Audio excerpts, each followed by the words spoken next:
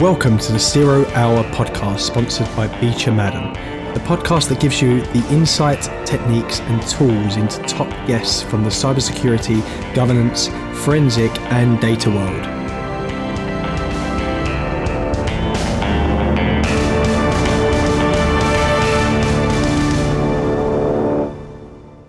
Welcome to the latest episode of the 0 Hour podcast, and your host today is Carla Reffold.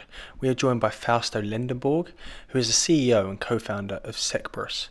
Cerberus is a cloud security posture management and compliance reporting platform, which allows enterprises to embed security and compliance into the CI/CD pipeline to automate the auditing of cloud infrastructure. So hope you enjoy. Beecher Madden are recruiters for cybersecurity and corporate governance professionals. Leveraging our long-held relationships, industry knowledge, and data-driven approach, we help companies and candidates make better hiring decisions. Well, thank you so much for coming on the podcast with me today. I'm really excited to find out a bit more about you and the startup journey, and also, what the future's looking like for you. Oh, no, thank you for having me. I'm excited to be a part of it and share my experience. A little bit about myself. Been in the cybersecurity space for a little over 12 years. Protected financial institutions through the 2008, 2010 huge network and different DDoS, distributed denial of service attacks, and now, as a first-time CEO, pretty excited to have the opportunity to disrupt a space that needs help and the enterprise level, which is cloud security and compliance. So thank you for having me.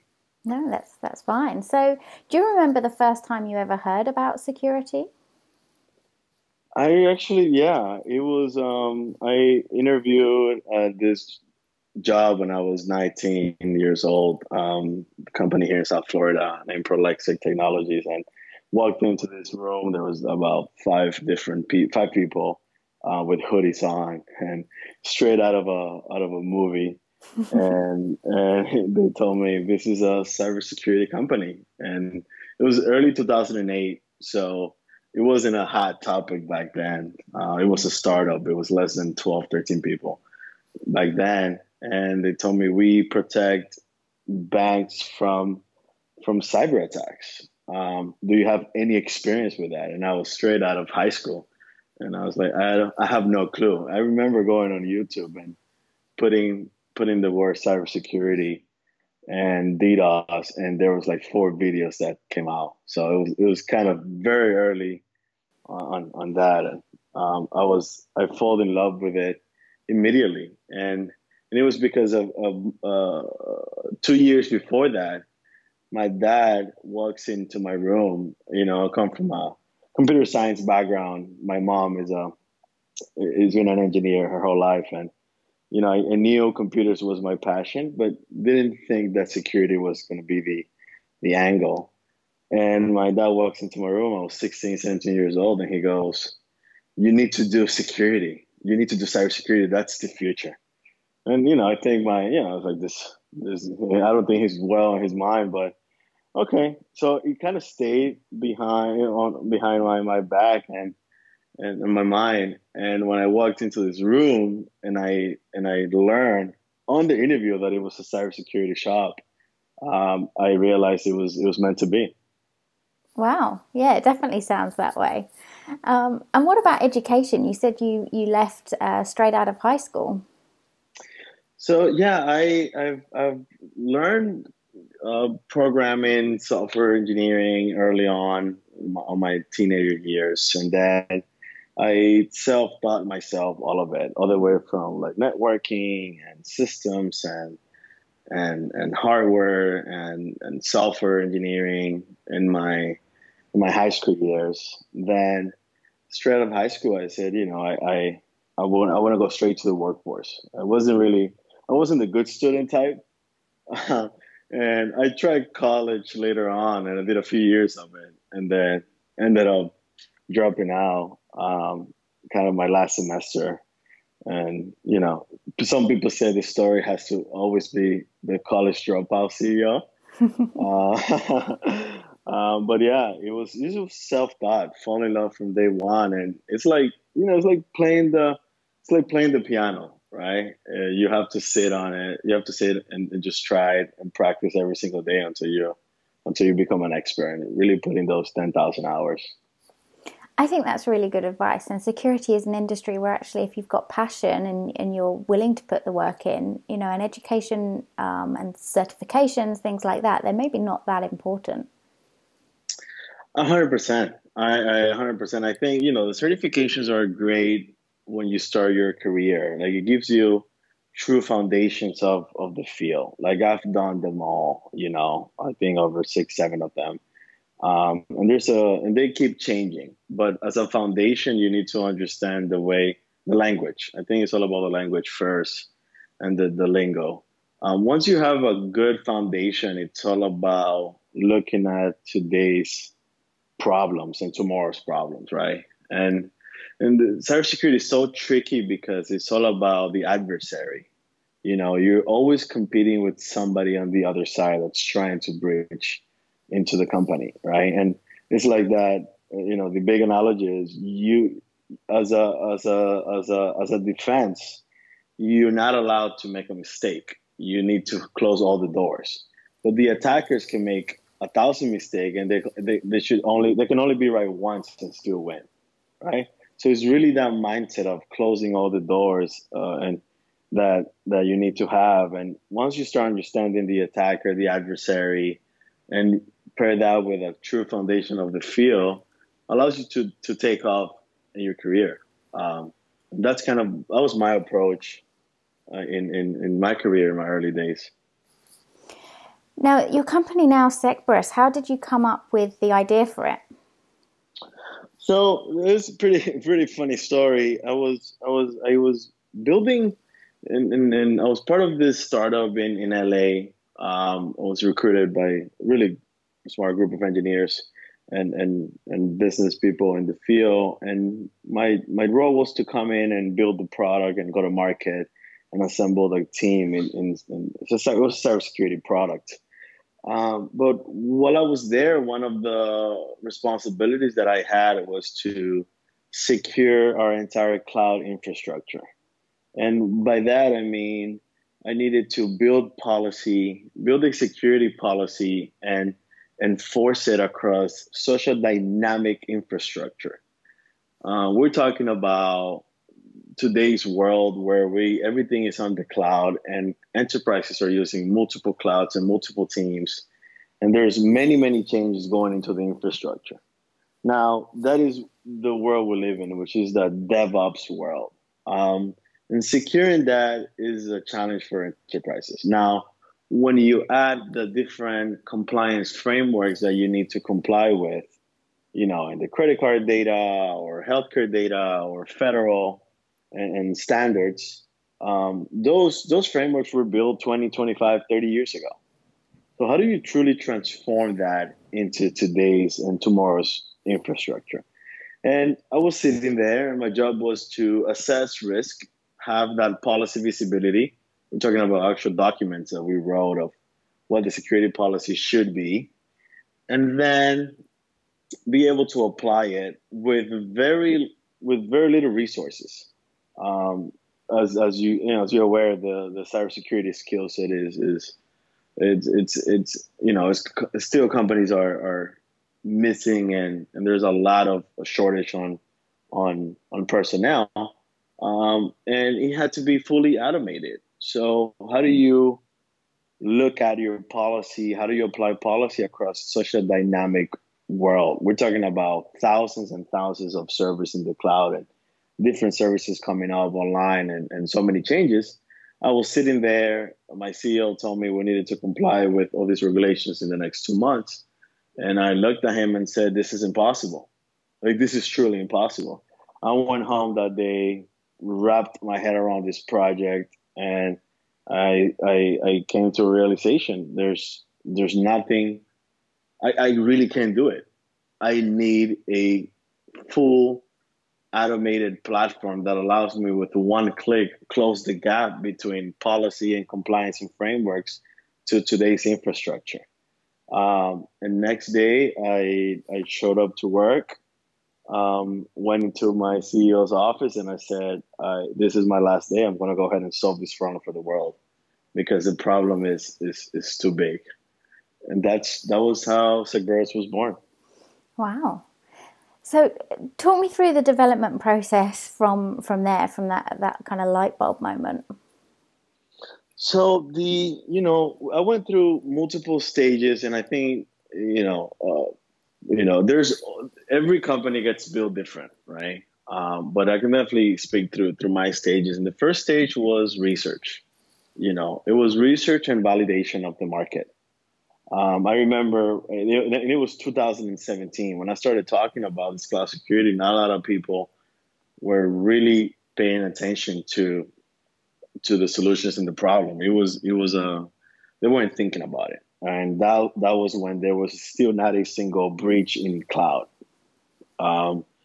So the first stage was just research. I went to an accelerator in London. Then the first 6 months, and I had over 400 conversations with enterprises and people in the field. And I said, "This is my idea. Do you have this problem?" And over 50% of them didn't think it was a big problem. The other 50% thought the problem was there, but it wasn't big enough yet for the enterprise. It wasn't a priority for the CISOs and the CIOs. And that was a bit frustrating because I knew I was right, because I had the issue. The problem was, the challenge there was, our infrastructure was very cloud advanced and it was very complex. So my problem personally, when I had the idea, was bigger than the enterprise. Then I realized that enterprises were now starting to do the cloud migration, right? So that was when the market chatter started picking up, when that cloud and digital transformation topic started picking up. So initially was research. After that was hiring a few engineers, just contractors, to really put my idea into a prototype. I needed to validate the prototype and my concepts. So that was kind of the first two stages. Once I felt like the market was picking up and the shadows were there and the interest was there on the solution, then I shifted to fully do a fundraise and getting the company off the ground. So let's talk a little bit about the accelerator you went through. How did you get accepted into them? So the accelerator it was in London, called Cylon, an amazing accelerator I was a part of. And someone that I used to work with me at the last company told me about this very specific cybersecurity accelerator, which was niche to, was specific to the field, which was very important to me. And at the same time, they were coming out with this GDPR regulation. So it was at the same time of me getting accepted. And I apply, send my pitch deck, and it was only myself. I didn't have a team. I didn't have a product. I didn't have anything. I just had an idea. And I went through a few interviews where they thought, that although I didn't have anything really built, I was very strong on the problem, and I had a very unique approach and idea to solving that problem. And I was given an opportunity to join the accelerator, and it was 3 months in London that I spent just doing research. And I met amazing people there, and there was companies from every stage, including companies that raised millions of dollars already on the same cohort. So it was interesting to see all these different stages and learn from other founders as well. It was fun. Well, it sounds really good. Is it something you'd advise other founders to consider doing? 100%. I think that, you learn so much on the other areas. I mean, I believe that as a founder, the most important thing is definitely get your founding team and continue to push yourself as a CEO to learn other types of areas you're not very strong at.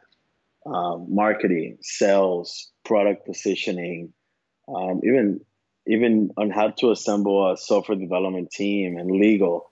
There's so many different areas that are outside of the tech and the product that you need to be well versed at. And definitely accelerators can help. There's different stages to join, but I think if you have a very good idea, you're very strong about your idea, and you're validated either through yourself or through people, the first step could be considering that. And the only thing you have to be careful is that you don't join too late into the accelerator, right? There's issues where you build a team, you did some fundraising, and then you join an accelerator. I believe there's a stage to do that, and that is kind of a pre-seed round where things are still not very clear, and you still need to round out your skill set. So as part of that, did you take any investment? Yeah, there was an early investment from the accelerator for a very small stake. And it was just for me to be in London and get access to their network, which has been great. So there was a very small investment. And I also recommend that if there's an accelerator there to join, it has to be the one with investment. I don't believe there's been a lot of models now with this new entrepreneurship era that we live on. And definitely I would advise against paying for anything that accelerates you, because there's a lot of accelerators out there that can help you and fund you at the same time. So just don't fall in the trap of paying for this, because I think the CEOs are doing the most work, and it's the hardest job in the world, and you shouldn't pay to do the hardest job in the world. I think that's good advice. Now, you said you kind of came back and you hired a few people to help you develop the product. So how did you go about finding those people? I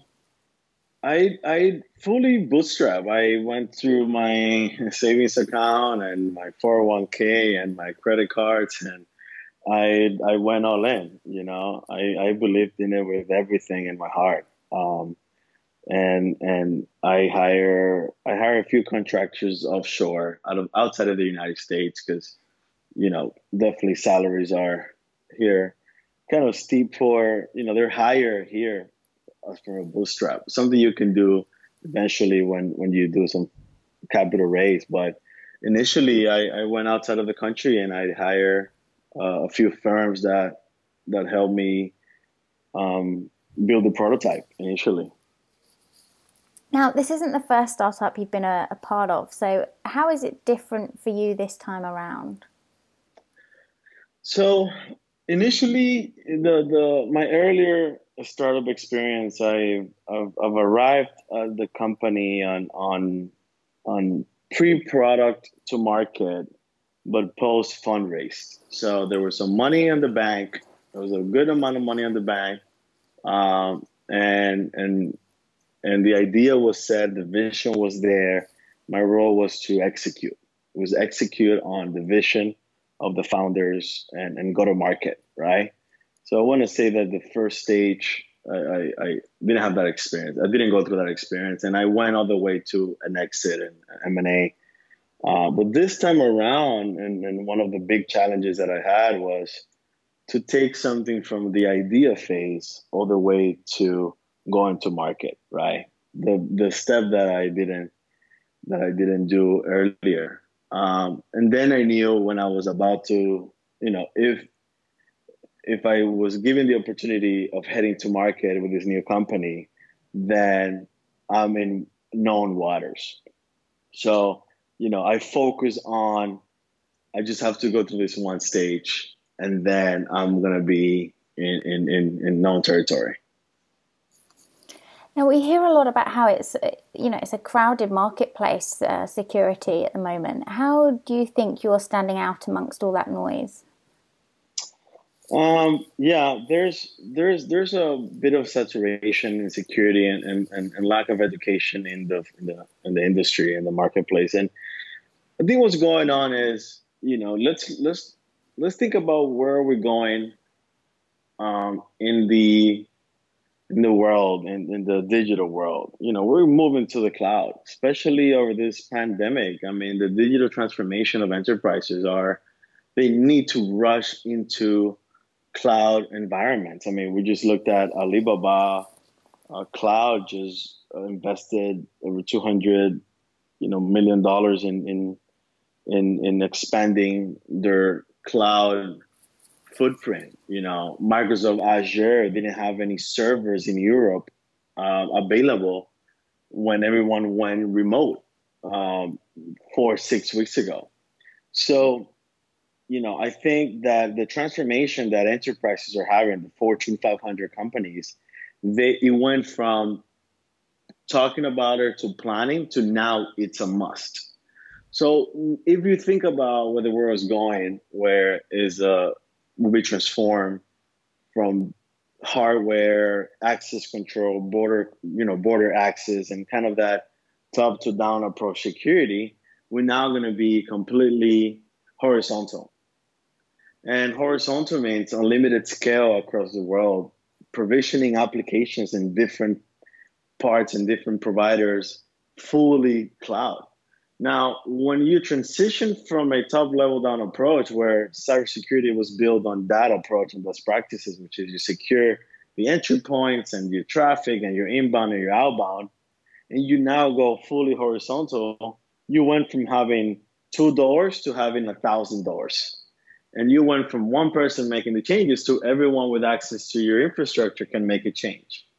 So one of the things that came in a big Gartner report last year was 99% of all cloud security failures will be due to misconfiguration of the customer, which is we went from a big adversary outside trying to hack into this one door or these two different doors to now there's so many doors open in an infrastructure. How do you protect that? So that's kind of where we're going. Now, if you think about the marketplace is being designed, the industry has designed their solutions to protect yesterday's world, the two, three doors, the top down approach.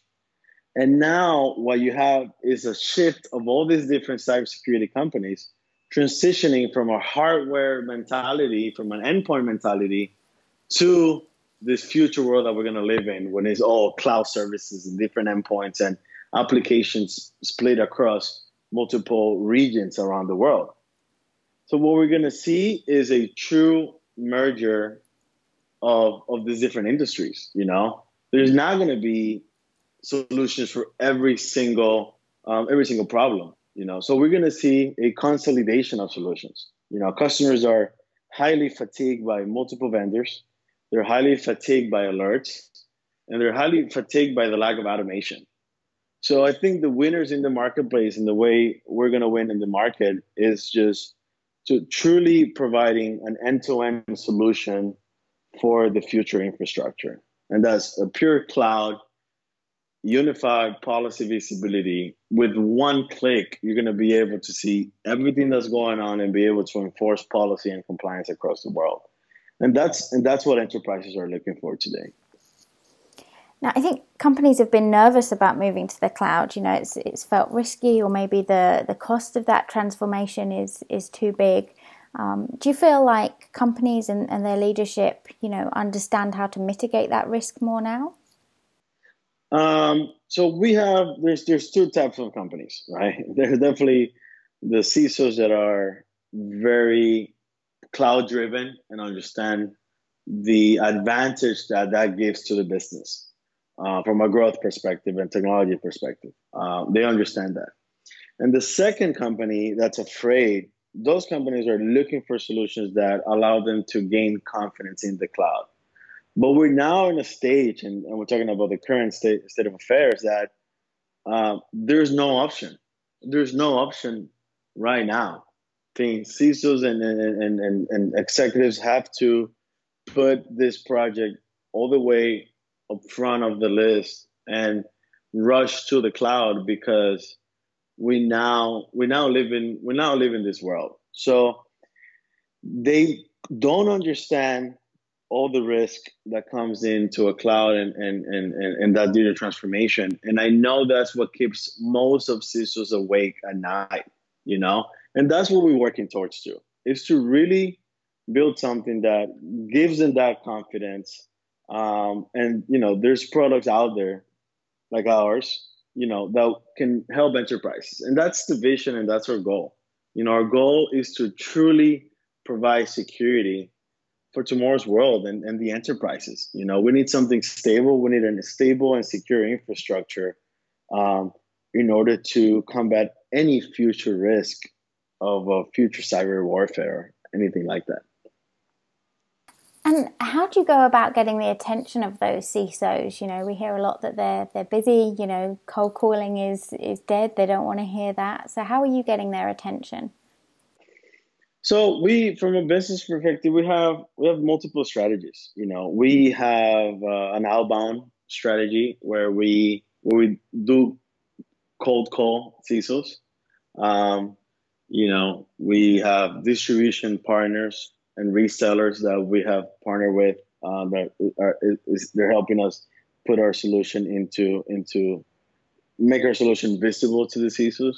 But once we call, we focus on the right persona at the organization and we tackle the problem, and we validate that the customer is having a problem. Our focus as a company and as an organization is not only to innovate and disrupt. We are focused on solving this problem. I talk to my team on a daily basis and I said, this is my purpose as a CEO for this company, is to solve the problem of the enterprise, because we need to have like the big pharmas, the banks, the big healthcare players, the big tech companies, the fintechs and all these different type of verticals.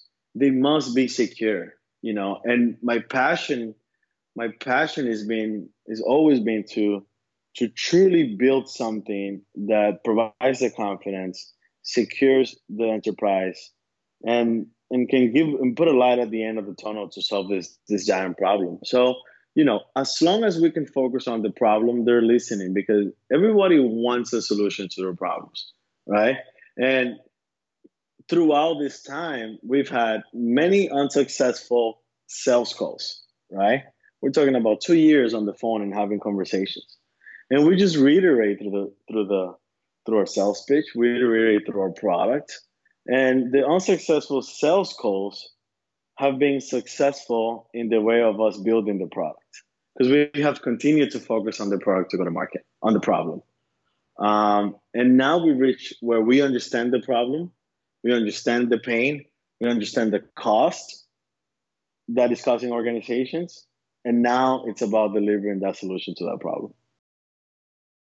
Now, at the moment, we're in the middle of a pandemic. We're both locked in our separate houses.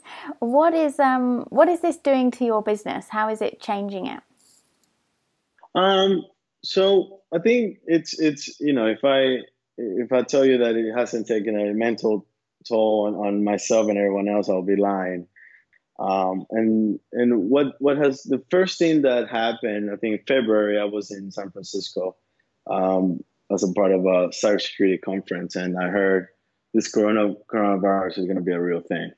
I came home and started just met with the team and realized what the business impact was going to be across the board, operationally, mentally, to my employees, and to my customers and sales cycle. So we did a full analysis and assessment of the impact and realized that the sales cycles were going to be prolonged a little bit because there's a shift of focus on the enterprise to be able to continue their operations remotely, right? And that was a 4 to 8 weeks effort, and now we're coming off that. So that was the first thing. The second thing was to implement policy immediately as early as March before the shelter in place. And it was because I knew this was going to transform our culture, right? So we went through a cultural transformation project where we went back to the whiteboard and said, when are we going to meet? Why are we going to meet with these people? Are we going to have happy hours on Fridays over Zoom? And we went from a headquarters where everyone was sitting next to each other all the way to remote within a day, right? So me and the executive team planned daily on our cultural change and transformation. So that was big. The third part was to maintain a level of productivity across this transformation. And the productivity on the team just increased because we focus on taking care of our employees first. Then we focus on transforming the way we worked and the way we operate as a company. And now the result of that project was they're happy. They want to work. They understand. We have a mission. And what this has allowed us as a company, especially to do, was to focus on what matters and was to focus on the things we have to do. And we went from a very macro to a very micro look, where we now over communicate. So initially we saw the impact, but now we see benefits from this change and transformation we did. I think you've hit a really interesting point. You've looked after your employees and they're happy. I think there's going to be a real shift. The companies that looked after their people well and the companies that didn't. What do you think? 100%. I think the biggest asset is the people. We wouldn't be in this stage, and I tell this to my entire organization. We wouldn't be in this stage without each individual. And each individual's effort put in. My focus is to hire, the people that are passionate to solve the problem. And that's our focus, and that's how we hire everyone across the board. We're now 18 people in the organization and in the company. And my focus is always to make sure the morale is high. They're excited about showing up to work every single day, because what you see is a 10x jump in productivity if they're showing up to do something that they want. So, we focus on building the dream job for every person that we hire. And that's what I tell across the board. And if you're not having your dream job, we'll figure that out, because I have my dream job, right? It needs to solve this problem and build this company. And I think that's our mentality. Our culture is our most important thing. We try to keep that family vibe as long as we can, which is challenges where you grow. But I think companies that win through the worst times, including this pandemic or this economical downturns, are companies that are together, in just on the same page across the board. So yeah. It goes beyond customers, it goes beyond revenue, it goes beyond product. I think people are the biggest asset and the most important asset of any company. I think those lessons around culture and people, and it sounds like you've really tied this back to your values and the passion that you have. They're really mature lessons as a leader. Where did that come from for you? Home. I think my parents, mom and dad, everything is family first. Nothing else matters, just your family. And it was strong core values growing up that we're together and we're together through everything. Growing up with that mentality, my dad, entrepreneurial, always said, you can be talented, but you have to work hard. So talent without hard work is just talent. I grew up with that in my mind. And so very core values of honesty and transparency and hard work, regardless of talent, skill set, and family. So, I was able to grow with very strong values there. And then I have a huge love for sports, And if you look at historically the best teams, basketball, they win championships, they become one family. And it's because when you have a family, you hold each other accountable. You're not letting anyone not give their 100%, their very, very best. and you can have a very open and honest communication with your family because you care, right? So when you don't let your person, your for example, let's say your teammate slack off because you know we're about to win this championship together, right?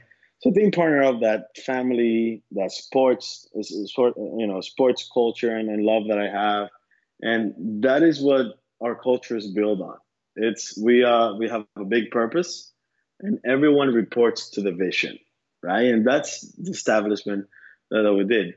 I report to the vision, and we all report to the vision, and we're here together as team. And no one is better than no one is better than anyone else. We are only good as a team, and I drive that every week. Now, you touched on as well, sort of staying healthy in the middle of all this, like mental and physical health as well. And we hear a lot about this in the industry in general at the moment, that mental health is taking a toll because CISOs and security professionals are under so much pressure. So how do you do that?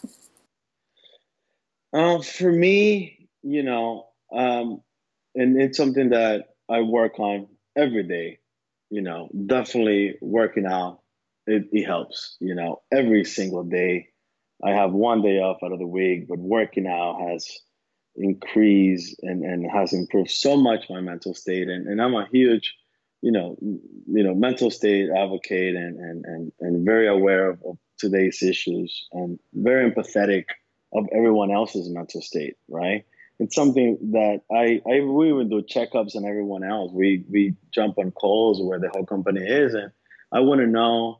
We spend an hour every week, every 2 weeks today, saying what have you done? What are you doing in your time off? Let's not talk about work.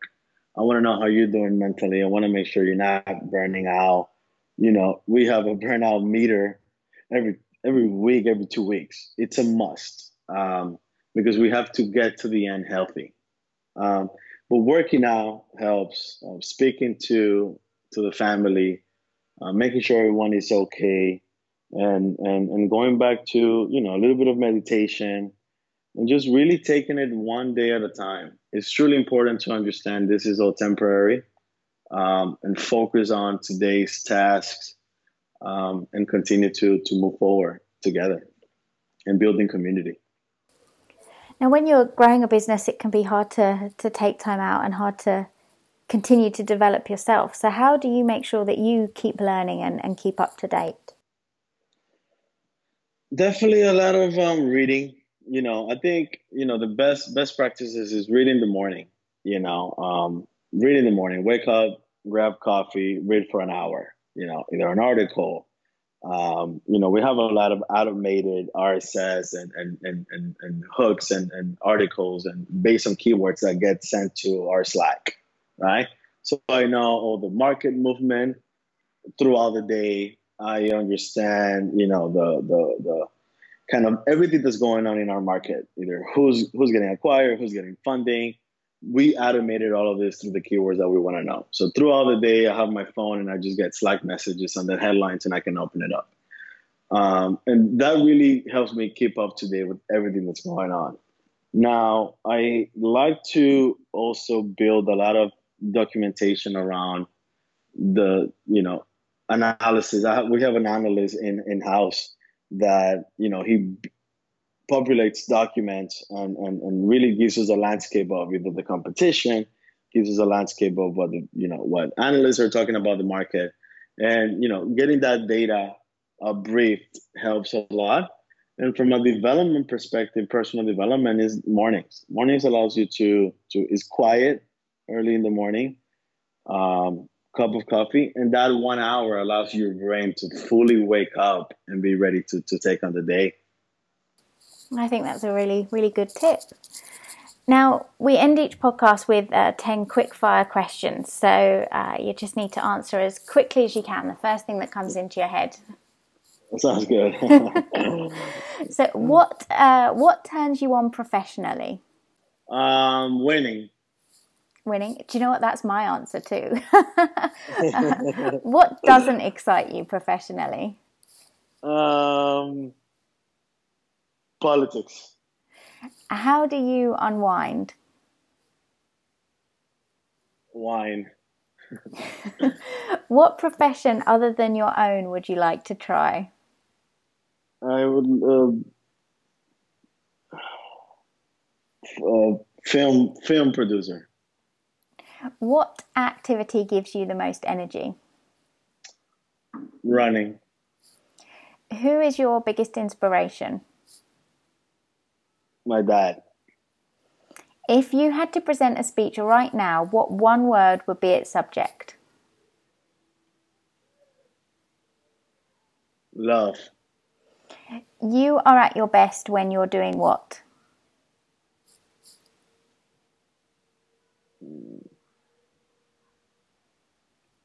After I speak to my mom. If today was the last day of your life, what one lesson would you impart? Do what you love.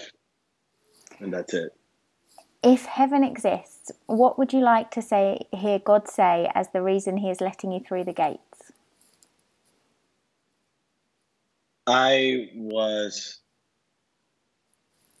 the best version of myself that I could possibly be. I like those answers. They might be my favourite answers I've had so far. I probably shouldn't say that, should I? I like that. Being the best version of you. That's, I think that's a really good takeaway.